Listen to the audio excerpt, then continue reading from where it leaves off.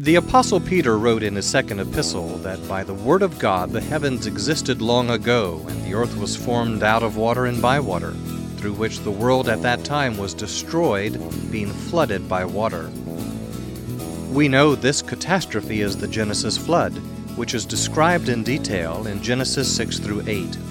More than just a natural disaster, the Bible describes the flood as God's great judgment upon mankind, but also as an example of His infinite grace as He preserved Noah and his family throughout this cataclysm. Welcome to this week's broadcast of Science, Scripture, and Salvation. This month, the Institute for Creation Research is celebrating the 50th anniversary of the book that launched the modern creation science movement, The Genesis Flood, authored by Drs. Henry Morris and John Whitcomb. During the month of February, we will be presenting a special 4-part series on the Genesis Flood through a vintage audio presentation by ICR's founder, Dr. Henry Morris. And now let's join Dr. Morris for Part 4 of the Genesis Flood. We have to think in terms of cataclysmic processes, great rapid movement of sediments and great erosion taking place quickly. Now there's a lot of evidence of that. For example, the very existence of the fossils in the rock speaks of vast, intense processes taking place. After all, remember now these fossils are used to date the rocks, but how do fossils get there in the first place? They're dead things, they're dead animals, dead plants, but you can't have just dead plants, or dead animals, you've got to have buried animals and plants. They've got to be buried by sediments, and furthermore buried quickly before erosion and air and bacteria can cause decay. Got to be buried quickly and compacted quickly, or they would never be preserved as fossils at all. And yet we have all through the record of the rocks in all the geological ages great beds of fossils. That's how the rocks are identified. For example, in California, these are in the so-called Miocene shale, supposedly about 20 million years old, up near Lompoc. And there they estimate that in 4 square miles of that shale formation, they have 1 billion fossil herring fish. Now, how do you get a billion fossil fish buried in a rock? Not by any slow process of uniform sedimentation at all. Rather, some great upwelling of sediments from the bottom of the ocean or something had to just overwhelm them before they could get away. That's what no doubt happened. Even one fish is not going to be fossilized unless it's buried suddenly. You know, when a fish dies, it doesn't settle down to the bottom of the ocean or the bottom of a lake and wait for 100 years for silt to settle on top and make a fossil. Rather, it washes up on the surface, up on the seashore, scavengers come along or something, and pretty soon it's gone. So to get fossil fish, you've got to have catastrophic burial and compaction quickly, or they wouldn't be preserved at all. But not only do we have these billion fossil herring out in California, great numbers of fossil catfish and other types of fish out in Wyoming, in the Green River shales, and there are great beds of fish up in New York and Scotland, and everywhere you find great beds of fossil fish. And furthermore, find other kinds of fossils. For example, there's a quarry in Nebraska. And here in this particular quarry, not just fish, but fishes and mammals and reptiles, all kinds of fossils are found all jammed together in these beds there in Agate Springs Quarry in Nebraska. And then you think of the millions of fossil elephants that were preserved in the permafrost soils up in Alaska and Siberia, and other kind of animals up there too. And great beds of hippopotamus fossils in Sicily, and great dinosaur fossils just about all over the world. You find great beds of dinosaurs in New Mexico and Wyoming and Alberta and Spitsbergen near the North Pole, even Antarctica near the South Pole, and Central Asia, just about anywhere in the world you can find great beds of dinosaur fossils. Now these animals were not buried and fossilized by any slow process. They had to be buried quickly or they wouldn't be preserved. And as a matter of fact, I think you can show that in every kind of geological formation. For example, is a canyon section, not too far from here as a matter of fact, and you can tell by looking at that, if that was formed by the usual process that evolutionists talk about, it would take a long time to form that canyon by the river gradually eroding it down at the bottom. And as a matter of fact, it would take a long time for all the sediments with their layers there to be deposited too, you'd think. But no, as a matter of fact, all of those sedimentary layers, fine stratified sediments, were formed in essentially one day, and the canyon was eroded in essentially one day. That's at Mount St. Helens up in Washington. Now, Dr. Steve Austin of our staff has done quite a bit of work up there and has a beautiful video and lecture on that. Maybe you'll have an opportunity to see that sometime. But this does indicate that you can have very rapid formation of those geological phenomena which normally have been interpreted as requiring long ages of time. Here's another one. This you maybe have seen at Carlsbad Cavern if you've been there. This was published in National Geographic on the cover, I think, several years ago. And they tell you about how these stalagmites are formed by the dripping of water from the roof, and then it evaporates and leaves this calcium carbonate deposit there. And it says it takes a long, long time to build up a great stalagmite like that. But then you look at that fossil in the stalagmite and you see what that is. That's a fossil bat. Can't you just imagine that fossil bat perching there for 1 million years while the stuff drips around and makes a fossil out of him? Obviously that was formed quickly. And here's another one. These are what are known as polystrate fossils. That is, they go through many different strata, different geological ages. These are fossil tree trunks, and yet the sediments through which they are extending represent long periods of deposition by the normal way of calculating it. And you find these in coal seams where there are many different coal seams with the same polystrate fossil going through many of them. That indicates that the coal beds and the other sediments that are formed around these were formed rapidly, or the tree trunks wouldn't have been preserved and fossilized at all. And you begin to see that you can find, and I think if we had the time, we could show that every type of geological formation, every type of structure, every type of system can only be explained in terms of rapid formation in the geological column. But it's not just we creationists who think that. Let me read a statement from Dr. Derek Ager. Dr. Ager was president of the British Geological Association. He's not a creationist. He's an evolutionist, probably an atheist, all that you can gather from his writings anyway. But he does, in his book, The Nature of the Stratigraphic Record, go through what I just said, all the different types of geological systems, show that all of them were formed by catastrophes. He says, for example, the hurricane, the flood, the tsunami may do more in an hour or a day than the ordinary processes of nature can achieve in 1,000 years.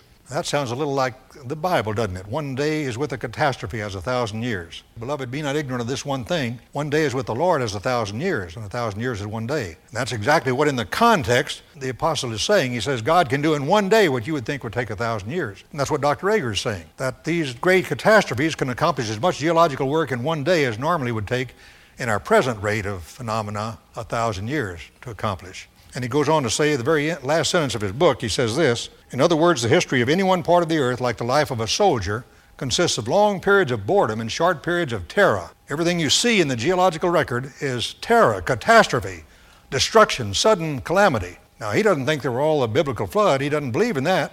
He doesn't think they were the same catastrophe. He thinks there were these different floods and tsunamis and earthquakes and so on, each one separated from the next one by maybe 1,000,000 years. But of course, we would say, remember that science is what you see, and if all we see in the geological record is catastrophe, on what basis do you say there are millions of years in there that we don't see? No evidence for those. The only evidence for those is that we must have that to make evolution look feasible. But all that we actually see in the geological record can be explained much better in terms of intense catastrophic processes than in terms of slow, uniform evolutionary processes. Now, the only question then that still would remain would be, well, is he right in thinking these are all different catastrophes, or could they all really be the same one? Now, I think the evidence is overwhelming that they're all the same. After all, remember that in all the so-called geological ages, we have the same types of rocks, we have the same types of minerals and metals and contents, structures, everything is the same in all the geological ages. There's no way that you can distinguish one age from another except by evolution and the identification of the fossils in the different ages, and you do that on the basis of evolution by the circular reasoning that we mentioned. So really the obvious fact is that since all of these are essentially look the same, therefore they probably all were formed at essentially the same time. But I think if you look again at the concept of unconformities, which we mentioned were time gaps, you'll see that that's really necessarily true. Now, this may not be quite obvious, but if you think about it a minute, I think you'll see the reasoning here. Here we have two sections, 1 and 2, and two formations, A and B. And you notice that the two sections are different in that although they're the same formations, at one section there's an unconformity, and another section there isn't. The idea would be that originally these sediments were all laid down in the bottom formation, horizontal, which is way strata are laid down when the water stops and the sediment drops out. Then they harden into rock over a period of time. But then somewhere along the way there was a geological uplift that took place at section 1. And so in the process of uplift there, the strata were tilted until they got up above the water surface, so deposition stopped and erosion began over there at section 1, but at section 2 the uplift didn't take place. So it stayed the same when deposition continued there, and there was no unconformity there. There were still conformities at that point. And the idea here is that even though there may be an unconformity at one section between two formations, the same two formations somewhere else will be perfectly conformable and continuous. The deposition process never stopped. Now you get the point, I presume, that since the unconformity represents a time lapse, and just the unconformity itself doesn't tell how long that time might have been because there's nothing there to measure. It's just the absence of anything. So it might have been a long time or a short time, we don't know. But at section where there is no unconformity between the same formations, there was no time lapse. That means that the time gap did not go continuously through the whole formation. As a matter of fact, that's true everywhere around the world. Let me read a statement from Dr. Amos Salvador. And this man is an authority because he is the chairman of the International Subcommission on Stratigraphic Classification of the Geological Society of America. So he ought to know about this if anybody does. And the title of his article is Unconformity Bounded Stratigraphic Units. Now remember that unconformities do represent gaps in time. And what he says this, unconformity bounded units became very popular at the time tectonic episodes, that means mountain building periods, orogenies.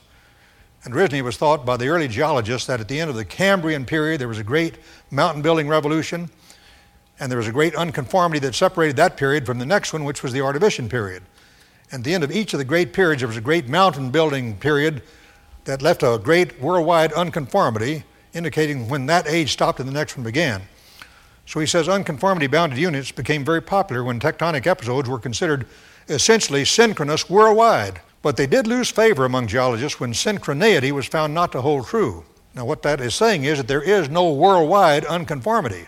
That means there is no worldwide time gap. Now, get the significance of this. If there is no worldwide time gap in the geological column, if the whole deposition process throughout the column is continuous, there may be a deposition stop one place, but it'll continue somewhere else. That means we can start anywhere at the bottom of the geological column and begin to work our way to the top. And as you go up from the bottom, the crystalline basement rocks at the bottom begin to go up. You'll go through the sedimentary deposits until you come to an unconformity. But that unconformity is not worldwide, so you can move around someplace else till you get to a place like this where there is no unconformity but to the next formation. Then go up to that one, and so on. You may have to zigzag around a bit to get to the top, but you can do that all the way from the bottom up to the top without ever crossing one of these unconformities or time gaps. And now, since even men like Dr. Ager and many other modern geologists who are saying that every geological formation was formed by some sort of rapid catastrophe, since that's true of every formation, and since you could go from one formation to the next without ever crossing a time gap,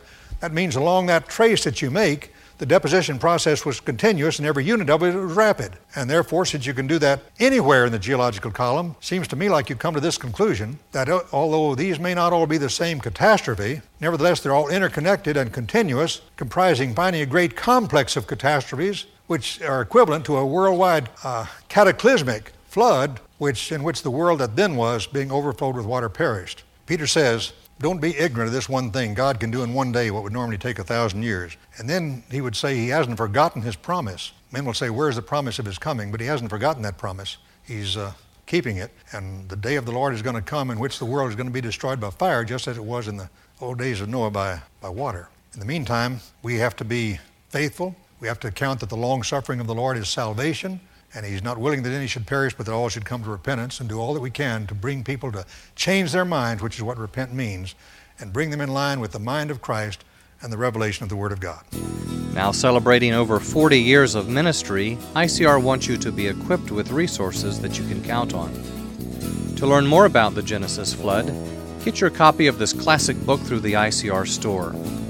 Call 800-628-7640 and speak to a customer service representative. Or visit our store online at www.icr.org for this and other creation science resources.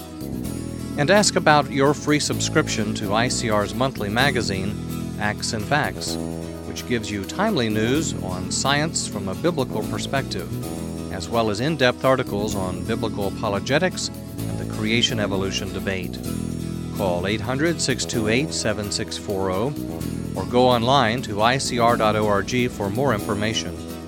Don't forget to mention the call letters of this station. Thanks again for listening to Science, Scripture, and Salvation.